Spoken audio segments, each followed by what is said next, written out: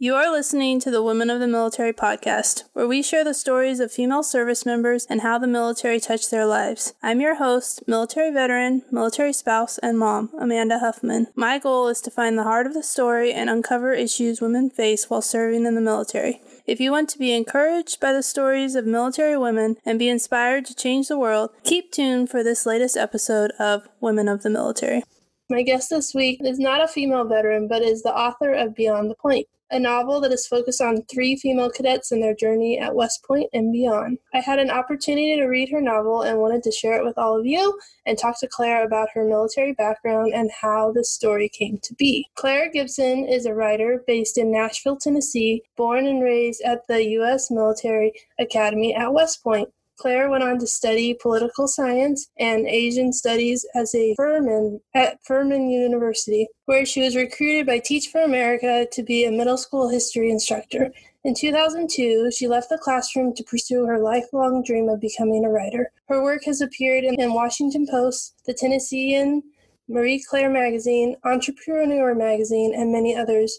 Beyond the Point is her debut novel. Welcome, Claire. I'm so excited to talk to you today. Thank you, Amanda. I'm so glad to get to chat with you too. This is great. So tell us a little about yourself and your military background. Well, I know that most of your probably listeners and guests typically are veterans like yourself. So I'm not a veteran, and I'm quick to say that because I was an Army brat. So I was around veterans my whole life. My dad served in the U.S. Army active duty for 27 years. My sister was an officer in the Army and is currently married to an active duty officer. And we lived all around the country like most military brats.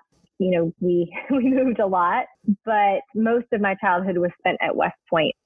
So we were surrounded by, future Army officers, and I've had the privilege of keeping in touch with a lot of those men and women over the years. And the Army and the military in general is always really close to my heart because of my childhood and just the privilege of being a part of that community. How did the cadets that you met while you were at West Point influence you as a military child? Oh my gosh, it was amazing. I mean, I, to this day, don't think that I would be who I am today if it weren't for some of those cadets. So I lived at West Point from age 10 to age 16. So very formative years. And, golly, like any college campus that you would live on and walk around at that age, you would just be googly eyed at the guys and the football games and just the big kids, right? That's kind of how I saw them. They were just these big kids that were incredibly ambitious and fit and smart and going places and doing really important things. Most college students today, especially millennials, kind of get a bad rap. But when I was a kid, the college kids at West Point were really kids that I could look up to. They weren't, smoking weed on the weekends that I knew of and or that they wanted anyone else to know of. And so my parents were very trusting and willing to let me, be mentored by a lot of those cadets. And that was a really positive thing for me. So I had cadets who were Sunday school teachers and cadets who were women that would come into our house and just kind of hang out to escape life at the barracks. And I was really fortunate to be influenced and want to emulate them when I was older. You said that your age, but what year, do you know what years it was? When did you move there? And Sure.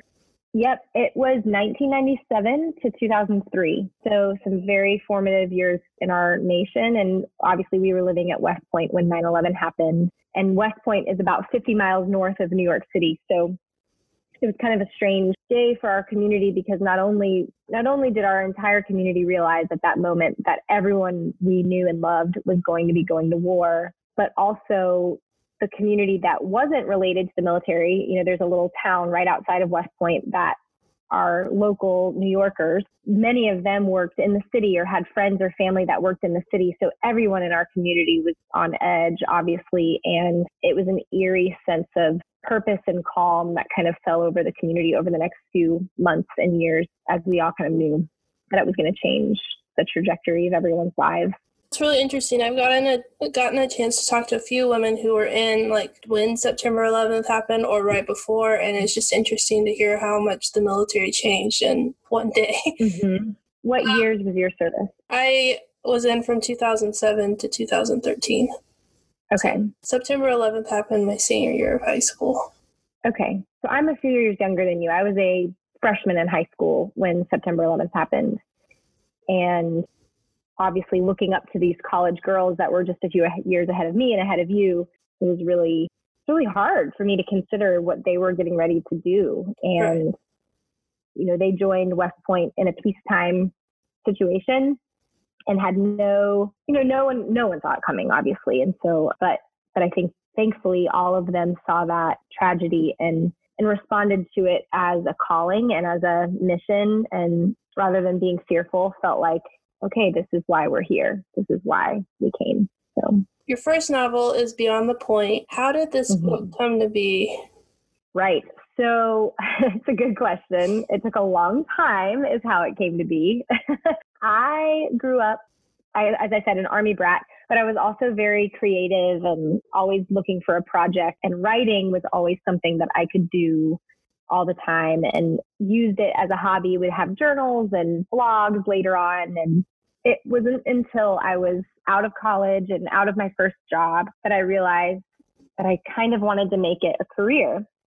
And so I started pitching stories. And once I had a few newspaper articles under my belt, I kept having this nagging thought in my mind that I wanted to write a novel. And I knew West Point would be this magical, beautiful place to have a setting. But like I said before, I'm not a veteran.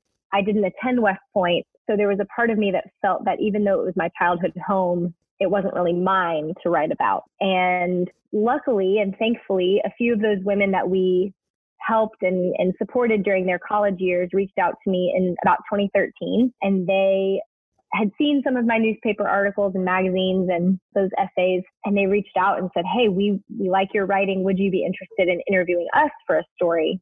And I mean, my heart just like leapt out of my chest. I was so excited that it felt like it was this perfect marriage of their experiences and my desire to write this novel. And so I started interviewing women, and it kind of like what you do, asking about their service, asking about their experiences, and that off the record, which was nice. So I got to hear a lot of the stories that maybe they wouldn't want out in the world with their names on it. And after all of those stories, I was able to sit down and very slowly create these 3 characters that really cover a lot of the interviews that I did. So I've told people, not everything in the book has happened to 3 specific people, but everything in the book has happened to somebody. That makes sense. I think reading it, I related a lot to the very early stages of like boot camp and just having people underestimate you and say things like, and some of them, they would say stuff to the women and like, that's what people say to women. It's not like, and it's hard to remember that. So it was kind of cool to read the novel in such like detail because a lot of the like stories that you hear, we can't remember all those tiny details, but then you kind of filled in the gaps of how it feels to be a woman. And so I've wondered for women who are in the military, in particular for women who attended West Point, I wonder if they are going to be interested in reading it or if they're going to think, I already lived that. I don't need to read it. So it's interesting to hear your perspective of, that in a way it was maybe validating or something, like what that experience was like to read it. Yeah, I think that women who are interested in going to West Point will definitely want to read it. And then, yeah, I think female veterans would like to. I enjoyed it. I couldn't put it down. So I think thank you. I think it took me I was trying to get it done before the interview, but I've had it done for over a week and I just got it like 3 weeks ago. And so thank you. I was That's like really cooking and like reading. Yeah, I was reading all the time.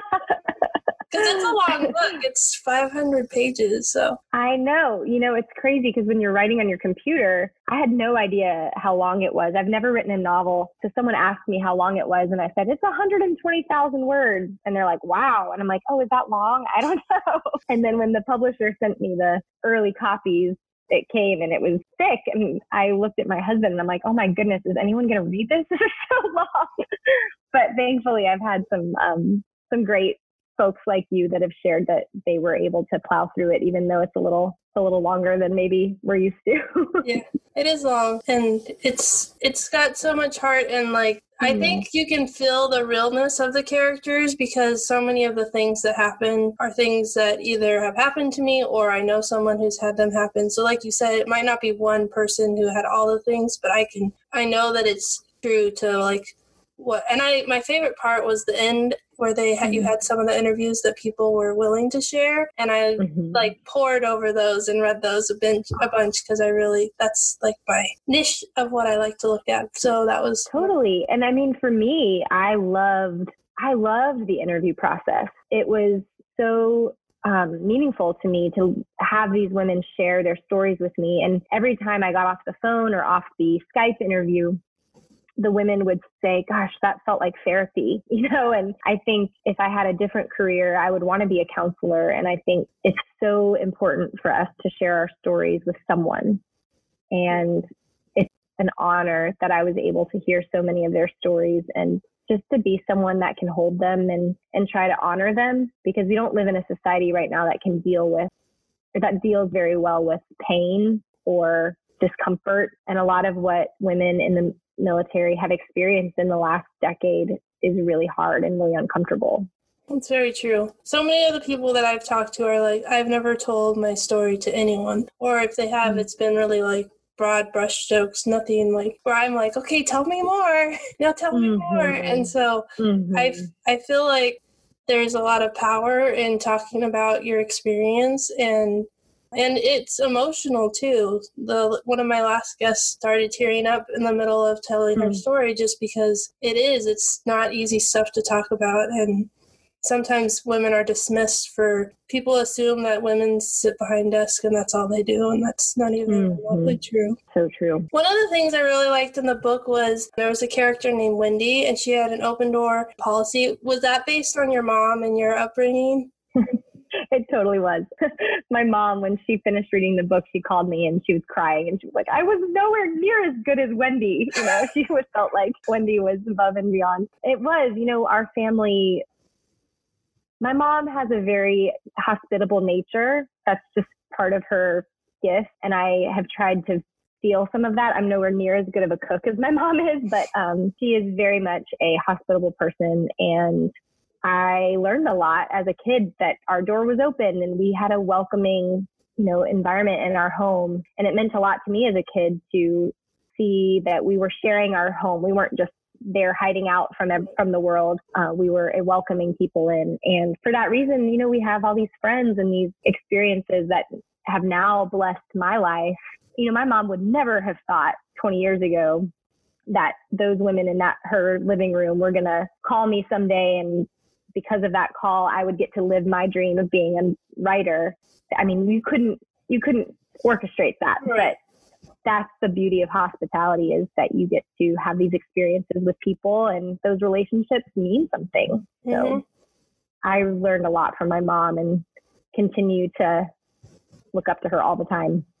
So you used your past experience or your upbringing, and then you used your mom as one of the characters. How did you decide to do the 3 specific women that you chose? Right. So originally the novel followed 4 characters, and that got a little bit, it was already long, right? So my editor and some friends that were early readers, they encouraged me to consider letting one of those characters disappear off the page and to give 3 of the characters more space to really flesh out and be a little bit more, go a little deeper. And so those 3 characters are very closely aligned with 3 of the initial women that I interviewed. And then the 4th character was more of a composite character. And so some of her stories ended up getting weaved into the other characters. So for example, Hannah in the novel, while she's in Afghanistan, visits a burn unit. I don't know if you remember that section. I do. But that story of her visiting a local clinic that the U.S. Army had set up to serve burn victims, that story actually came from another woman who shared that memory from her time. And that was actually in Iraq and her experience. So it was stories like that I didn't want to lose. I felt like that was a really important moment for Hannah because she wanted to go and serve in the military because she wanted to serve people, and her experience getting to serve the locals in that scene was really important to me. And so it's things like that I had to figure out how to weave together so that I didn't lose some of those beautiful anecdotes and moments. That makes sense. Yeah. And now a word from our sponsor. Have you ever thought about starting your own podcast? When I was trying to get Women of the Military podcast off the ground, I had a lot of questions. How do I record an episode? How do I get my show onto all the apps people like to listen to? How much will it cost to get started? And how will I make money from my podcast? The answer to every one of these questions is really simple. Anchor. Anchor is a one-stop shop for recording, hosting, and distributing your podcast. Best of all, it's 100% free and ridiculously easy to use. And now, Anchor can match you with great sponsors who want to advertise on your podcast. That means you can get paid to podcast right away. In fact, that's what I'm doing right now by reading this ad. So, if you've always wanted to start a podcast and make money doing it, go for it. Go to anchor.fm/start to join me and the diverse community of podcasters already using Anchor. That's anchor.fm/start. I can't wait to hear your podcast. Why did you decide to do a fictional story instead of a biography type of a book? That's a really good question. So I thought a lot about this before we wrote it because you can sell nonfiction books prior to writing them. But if you write a novel, you have to write the whole thing and then you sell it. So it was a very different, math problem if I was going to write a novel. But like I said earlier, the more women that I spoke to, the more I realized that if I could be off the record, if they could be off the record, then I could really learn more of the reality of what went down in some of their situations. So that was one reason why writing it as a novel really protected some of these women. And then the second reason that I decided to write it as a novel is that if you go into a bookstore today, there really are a lot of nonfiction stories and books about women in the military. I shouldn't say there are a lot. There are some, and they're all on the nonfiction shelf. So it's, a memoir of the first woman veteran who was a female general, or there's a, Gail Tamak Lemon's book about the first female soldiers that were attached to the special forces. So there is that. If readers are interested in those stories, they can go find them. But what I really wanted was a novel that would be have more commercial appeal and be able to introduce people that maybe aren't or wouldn't think that they're interested in the military to these characters that they all of a sudden feel like they know and they're friends with. And maybe when they put the book down, someone who knows nobody in the military now has just a teeny glimpse of what that person might have gone through. I think there's a growing divide between the military community and the civilian community. And I want this novel, and I hope that this novel will help civilians have some more empathy toward what our veterans and our nation have done. I think that's a really good point, because one of the reasons that I liked it so much over some of the books that I've read is that it was so easy to read because it is a novel, and you could go so deep into the emotions that a lot of times you can't remember all the details. And so I think that was a good choice, and it makes it's really true. Now anyone could read the story and learn about the military, and if they are connected to the military, they can learn even more or just have something they can relate to. Yeah, I hope so. And I think, the more people read it, the more they will have some empathy toward women in the military and see themselves. I also want young women, if a 18-year-old girl picks it up or a 15-year-old girl picks it up, I want her to think, well, that's a path that maybe I never thought about, but now doesn't seem so scary. Or, there's not just what I see on the news. Like, these women have lives and ambitions and spouses and friends just like I do. So, well, even some of the scandals, because there is kind of some of the scandals that have happened at the military academies is written into the book. And I like that you have the backstory behind it. It's not just what makes the front page, but the emotion that went into it and what led up to it and how it all happened. And it makes it, I think, more relatable and more understandable for people outside the military community. So And I think what we're seeing now, I think the military academies they obviously get a lot of flack and they get the headlines, and they should. I mean, it's horrible, the assaults and misconduct that happens at the service academies. But I think what we're learning now through the Me Too movement is that that's a pervasive problem. That is not just a military problem. That's an American problem. And I think, it would have been wrong for me to show every male cadet at West Point as, some virtuous, chivalrous dude. Like, that's just not the case. But that's just not the case across the board. All women understand that not all men are going to protect them or be kind. So, and obviously John Collins' character in that novel, he is none of those things. So what did you learn from the experience? Because you kind of already knew a little bit because you knew some of the cadets growing up, but what did you learn that you didn't know already? Wow, that's a great question. I learned so much. I mean, I think one of the big things that I learned was just about how interconnected women were with every single part of the war effort. Like you said, women were not sheltered from combat. There are no front lines in the way war is fought today.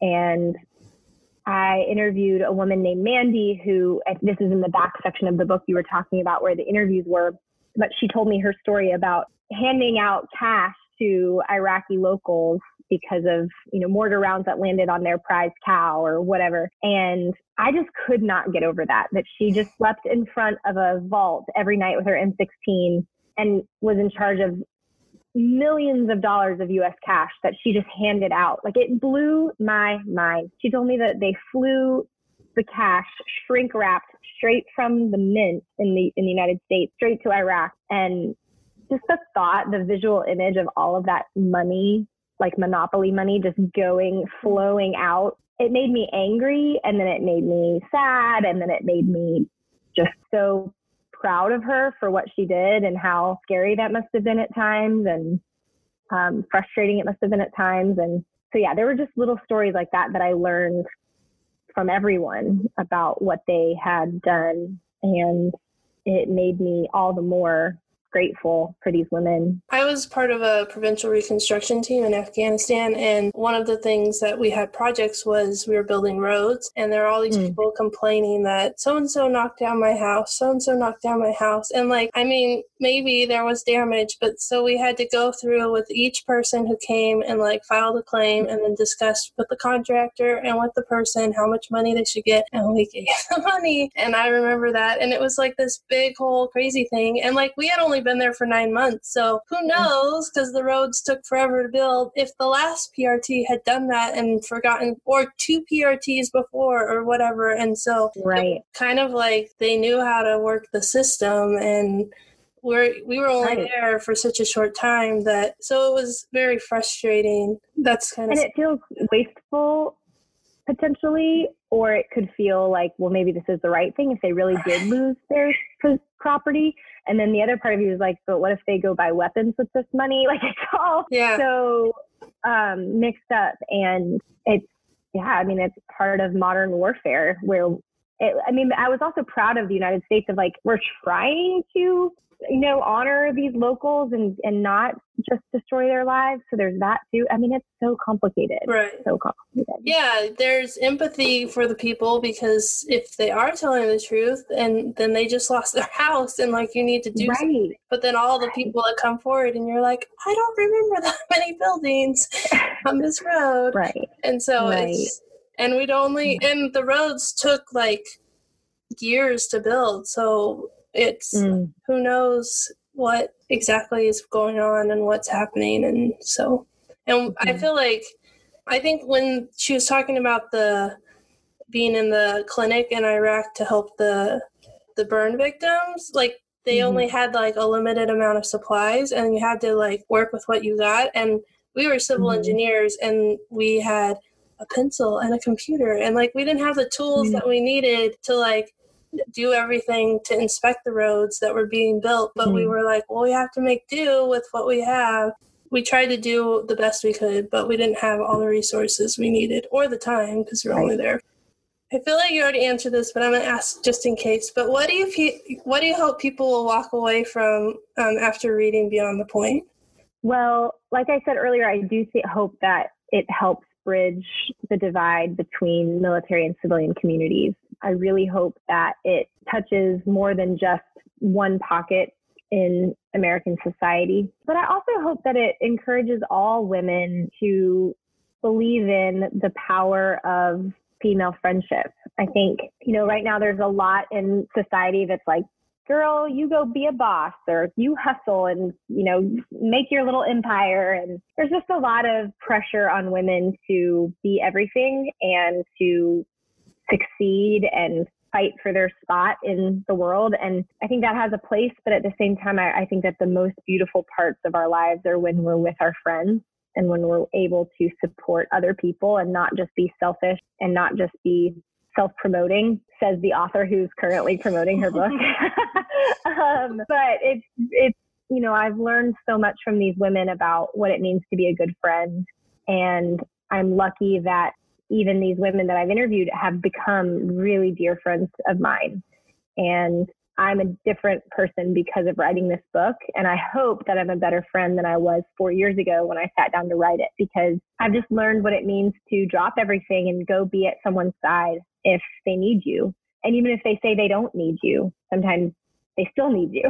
And, I think we all can forget that because it's easy to put out a posture of I'm okay, I'm fine, but we need each other. And I hope that this book helps people see that.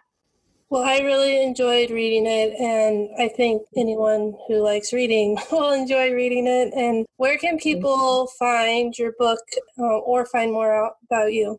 Sure. So you can get the book pretty much anywhere. So it'll be on Amazon and Target, Barnes & Noble. It'll be in some airports. But, it's always best to call your local independent bookstore if you're lucky enough to have one and ask them to order it, because that not only helps the book itself, but it also will support your local community. And I'm a big fan of bookstores, so that would be great. And do you have a website? I'll put it in the show notes so people can find it. I do. Yep. It's clairegibson.com. And people can follow me on Claire C. Gibson. Usually on Instagram is where I'm the most active. Thank you for giving me an opportunity to read your book and to interview Of course. you. And absolutely. It was such a pleasure to meet you. And I'm so thankful for what you're doing here. And I keep going, keep telling people stories. It's so important. Thank you so much.